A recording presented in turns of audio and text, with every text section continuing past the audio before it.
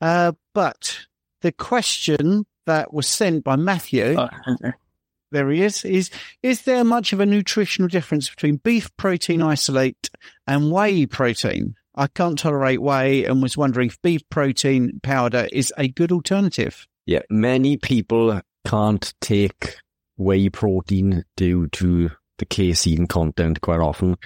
Casein can still cause intestinal permeability in people, even though, it is highly bioavailable.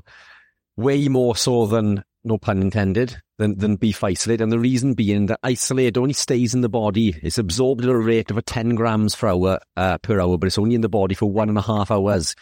So it doesn't matter what volume of an isolate you take, the body only absorbs about 15 grams.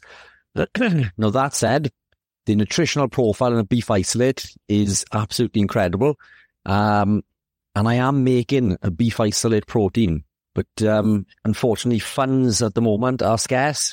So it's on the back burner until the new year. But yeah, the long and the short is nothing wrong with beef isolate. It just doesn't absorb. It does absorb. It acts too quickly, in fact, that it's out of the body. It doesn't act in the same way that meat would, if that makes any sense. If you eat a piece of red meat, it takes days for the body to digest and absorb those nutrients, whereas the isolate is just in and out. But it's a good, clean option if you can't tolerate a whey-based protein. That's really good. And Matthew also had a follow-up question. For bodybuilding purposes, is 3 to 4 meals a day better than 2? Gabrielle Lyon says the research shows 30 to 60 grams of protein per meal is optimal for muscle building and maintenance. She also says anything extra turns to glucose and there is no additional benefit consuming more in one meal. No, the extra doesn't turn to glucose. That's a myth. Gluconeogenesis is demand-driven. It only occurs when the body needs it to. For the same reason, you don't need to consume exogenous glucose or carbohydrate. The body will make any carbohydrate or glucose that it needs. The amount of protein in grams that she referenced is probably about right. I usually go for close to 50 grams from a dietary source as a ballpark figure, but it's the amount of leucine that activates mTOR and then therefore gives the anabolic signal, and that's around 3 grams of leucine. So 3 grams of leucine is typically 6 eggs or a chicken breast or a piece of steak. But 50 grams, if you aim for 50 grams from animal protein in general, you should hit the 3 grams of leucine, which is going to elicit that mTOR reaction. The mTOR reset, it resets a lot quicker from mTOR than it does through IGF-1 or carbohydrate, for example. When we elicit an mTOR reaction through carbohydrate, it's maintained a lot longer, but it doesn't mean you benefit more. It just means that you may experience the downstream deleterious impacts of chronically elevated mTOR, which we know through people who suffer with Laron syndrome and things that cancer is scarce in them, and it's through this lack of IGF-1. So it's ideal to activate mTOR directly, which we can do through leucine. And again, that's 3 grams of leucine. The mTOR reset is around 3.5 to 4 hours. So optimally, you could activate mTOR through 2 different processes, but up to 4 times in one day if you were careful or clever. So in theory, we could fast from, say, 8 p.m. until 8 a.m. and then train or do a workout. Working out will activate mTOR directly. So that's one mTOR activation. We could eat it 4 hours later, 4 hours after that, and 4 hours after that again. So technically eating 3 times in one day, training once without eating immediately after would activate mTOR 4 times. And 4 times is the optimal. Any other activations are not going to do anything. But you're not going to miss out if you're only doing 2 or 3 mTOR activations. So don't feel that you have to get that third meal in every day. When I was bodybuilding, I would aim for 4, but I would quite often accept 3 because sometimes work and life gets in the way. It's difficult to hit the gym at specific times and eat meals on the go. But even to do it twice that would technically be a lot more than a standard bodybuilder would elicit an mTOR reaction, because they're doing so through carbohydrate, constantly eating every 2 hours. They'd activate an mTOR typically 1 to 2 times in a day, but we can elicit it 4 times through living our lifestyle. But 3 grams of leucine is the key. If I can just butt in there, Rich, sorry, Steve. I was just going to say, we had this chat before, Rich, about people keeping their mTOR elevated all day and how bad it can potentially be for us. So do you want to explain that? Yeah. So it's basically the mTOR is an anabolic signal. And we need it. It's been essential for growth, especially, in our early ages, as through our teens, through puberty. But we need a balance. So there's 2 components. You have mTOR, which is anabolic, and AMPK, which is catabolic, and they work against each other almost like in a seesaw effect. We need both. The AMPK is autophagy in a sense. So that is cellular repair and regeneration. So when the body will clean out the old sick and dying cells. But we can't be in this mTOR activation continuously. And we see this in bodybuilders in America. Typically, the average lifespan of a bodybuilder in America is 10 to 15 years lower than the average American, whose average lifespan is low anyway. It's been blamed on anabolic steroids, but the research that I've done shows that I don't believe that it is. I'm not saying that isn't a contributing factor. I don't really know enough about long-term abuse of substances and things. But if we look at what they are doing, and what we do know from a nutrition standpoint is that they are over-consuming carbohydrate, eliciting this insulin resistance, but constantly eliciting this mTOR reaction. They eat. I knew a guy that I used to work with who used to set his alarm to go off every 2 hours, so he would eat every 2 hours, even through the night. And that's not good. You can't be breaking your sleep as well. That's when the body's healing and repairing. But, it did work to a fashion. He did build muscle. But no, he didn't build muscle any quicker than anybody else would through eliciting it, through a low carb ketogenic lifestyle. Carbs don't build muscle. So we can pull in this mTOR reaction and we can maximize it while benefiting from AMPK or autophagy as a balance, because we can fast as well for 12 hours to 16 hours, depending on the mTOR reactions, while doing it that way, if that makes any sense. Yeah, great. It's far healthier for us anyway, as we know, isn't it?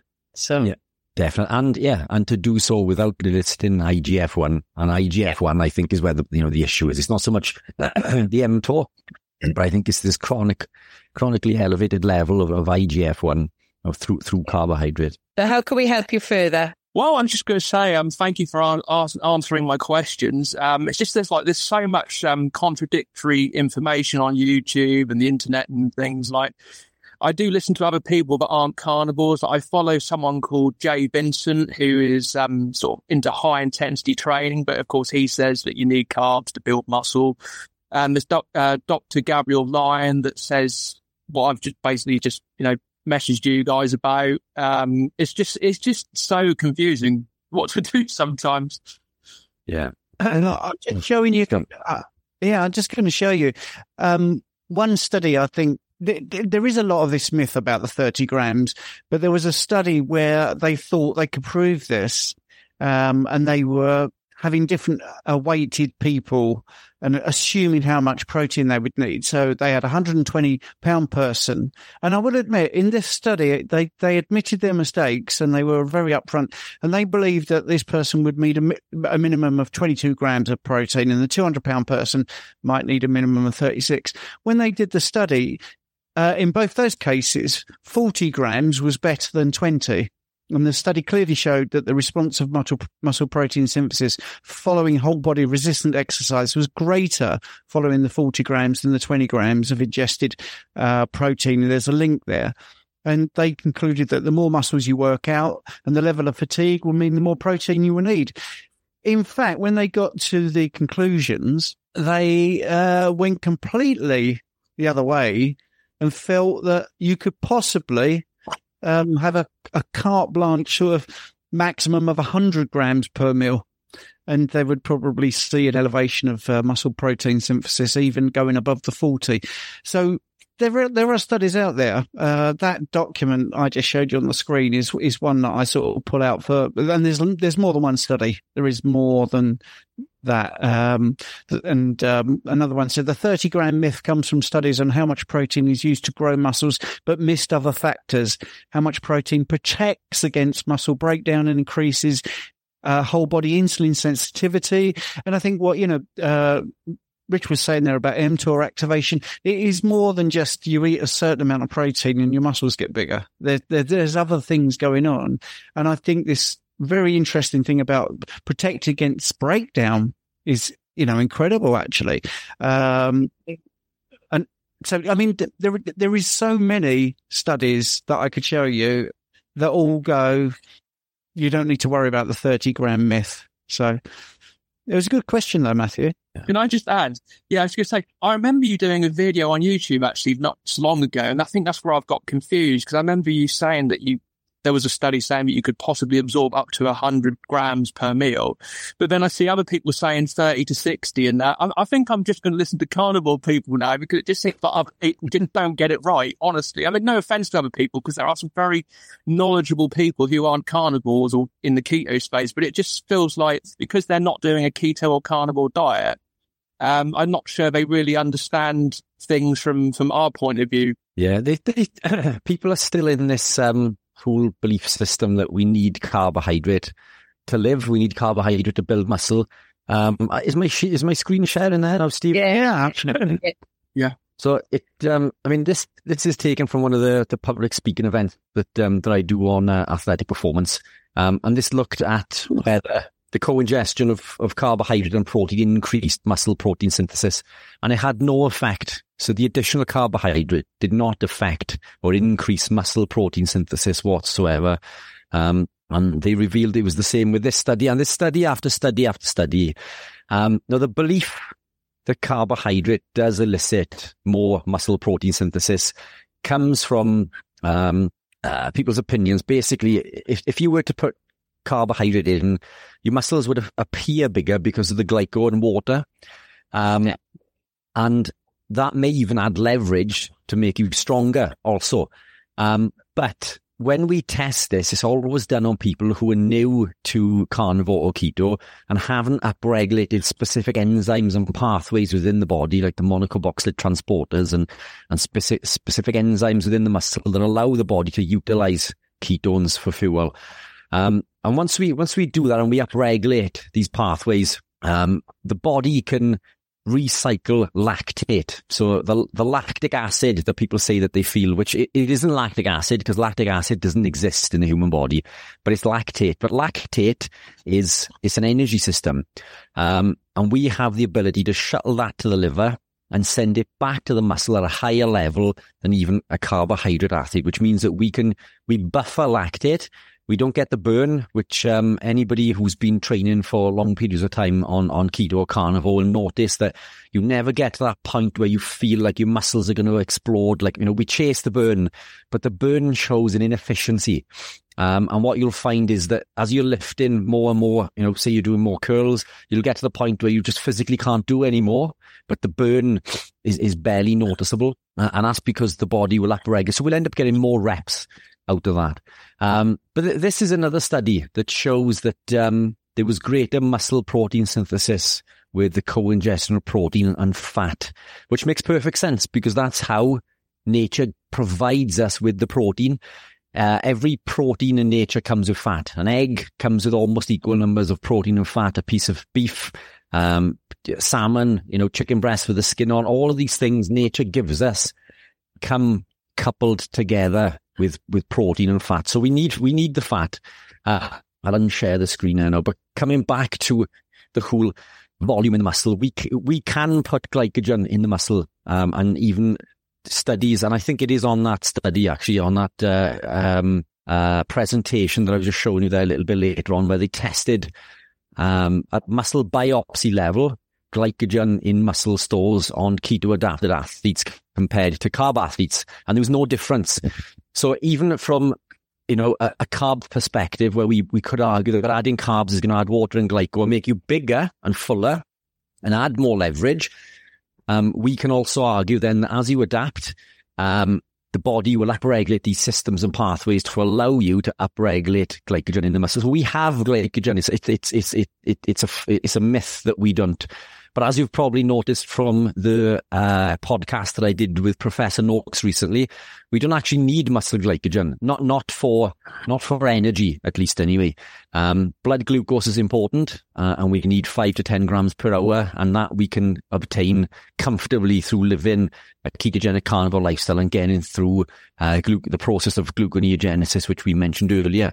So we don't need any exogenous carbohydrate, and we can further augment that muscle size and that water retention with creatine monohydrate, because that will pull water into the muscle, and that will, and in fact, a lot of the increased strength gains associated with creatine come from the water retention over the creatine itself. Creatine is amazing.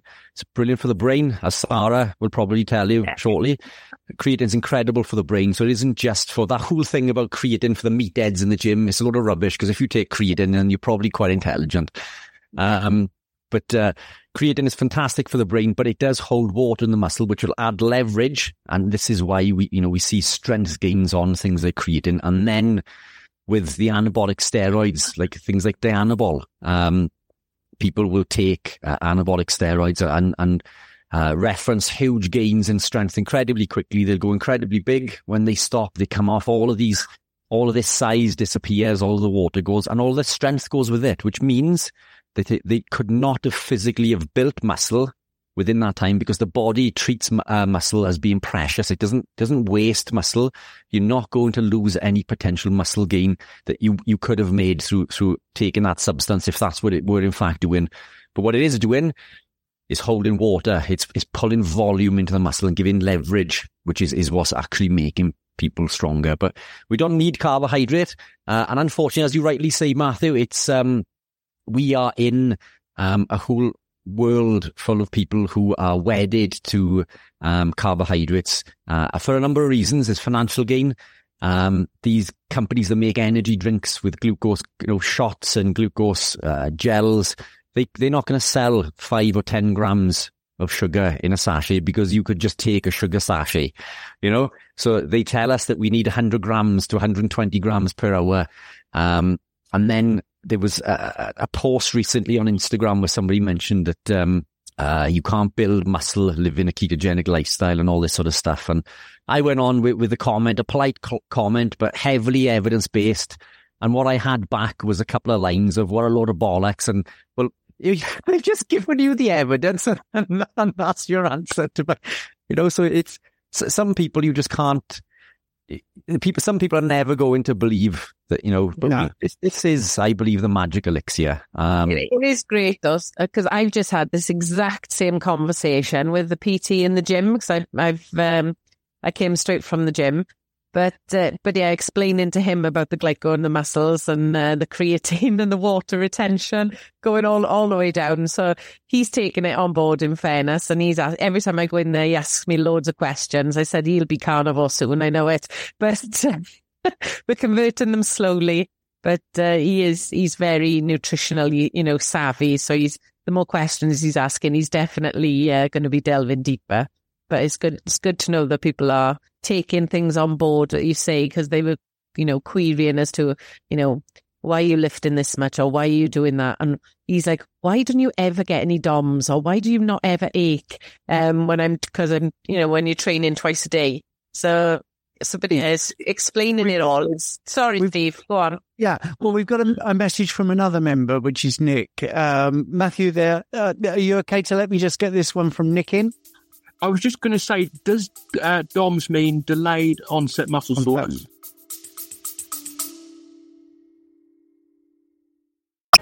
Welcome to the Alchemy of Natural Healing. I'm your host, Laurel Dewey. True healing is an alchemical process, meaning it must transform you on all levels, body, mind, and spirit. What affects one affects all three. True healing is one of the hardest journeys you'll ever travel.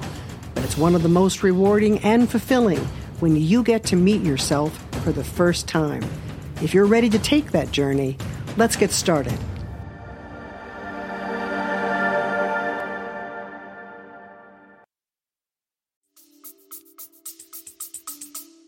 Yeah. Sorry, the muscle soreness, yes, from training. I just wanted to make sure it did mean something else. Yeah.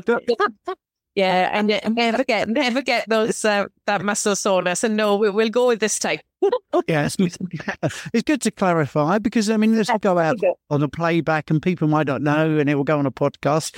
I just before I give you Nick's question, I just want to add also when we're talking about absorption of amino acids and adding fat seems to help. That's because you need bile as well to absorb amino acids. The bile isn't just there for fat, it's there for amino acids as well. And this is why people on fatty meats are quite surprised that they can gain muscle and actually stay quite defined. Anyway, Nick, who kindly joined before everybody else, but couldn't get his sound together and also had his picture, he's got a question. So firstly, welcome, Nick. I hope you can hear us now. The message, he says, a message for Rich. What's your stroke regime when you are doing your bodybuilding? As in training? I'm assuming training, yeah. Yeah, so I tried and experimented with lots and lots over the years, but what I found built muscle the quickest, and this is based on research and science. So what I'd always try to do is look at the science in regards to everything, and I'm always open to things as well, because obviously living our lifestyle, it has taught me that we shouldn't believe any one thing that one source has to say. So if another source were to throw something else into the mix, then I would look into that to see if there were any truth in it. If somebody told me that a research paper came out that's spinning, around and around in a circle 10 times until you were dizzy and fell over before training would build muscle quicker, You've tried it. I'd certainly look at the research. At the end of the day, I do this because I'm trying to be the best version of myself. And we are in a community where we're constantly up against people who are on, not just carbohydrate but other substances and things as well. So we're up against it as a group, and I always want to prove these people wrong. Now that said, I'm always in pursuit of optimal health. So I want to be the healthiest and fittest that I can be.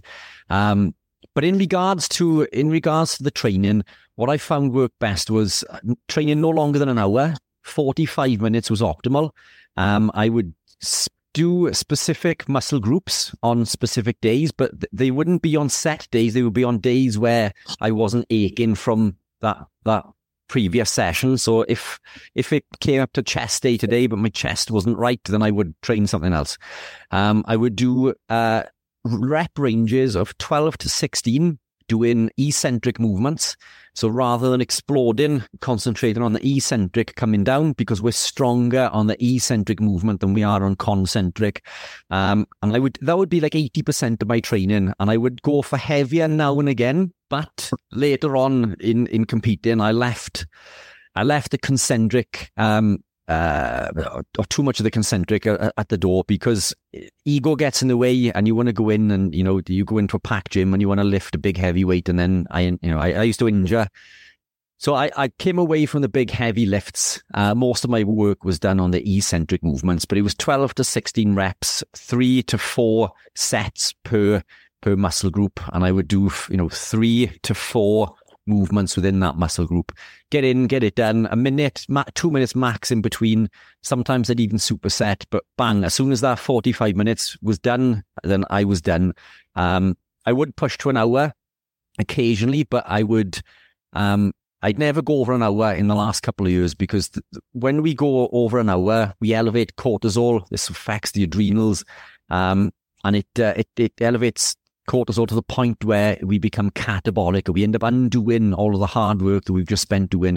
And for this reason, this is why I wouldn't run just after a weight session. So I wouldn't train weights in the morning and then go for a run immediately after. It would be one or the other. And if I quite often, most of my career was spent on no cardio at all. As most of you know, I'm new to running and cycling. But if I were to do, what did I used to do? The cross trainer now and again. I used to jump on the elliptical now and again, the step mill, because early on I was still in that belief system that we need cardio. But 2 years into training, I stopped all the cardio anyway. More so to prove a point, because I cut, I think it was, how much? It was a lot anyway. It was a couple of stone that I cut in 5 weeks to compete in a competition on zero cardio, and I documented it every day to show that how powerful being ketogenic was. It was well in excess of 30 or 40 pounds that I cut in 5 weeks. But it was just to show that I could do it on zero cardio when everyone else competing or coming towards the comp was doing the weight training and then 20 minutes of running. And then the next day it'd be, the weight session 25 and then 30 minutes of running. And they would build up to an hour and a half of cardio every day after doing their weight session. And I managed to strip all of my body fat with zero cardio, and purely just manipulating macros, and my training, which I would drop. The weights came right down towards a cut-in phase to avoid injury.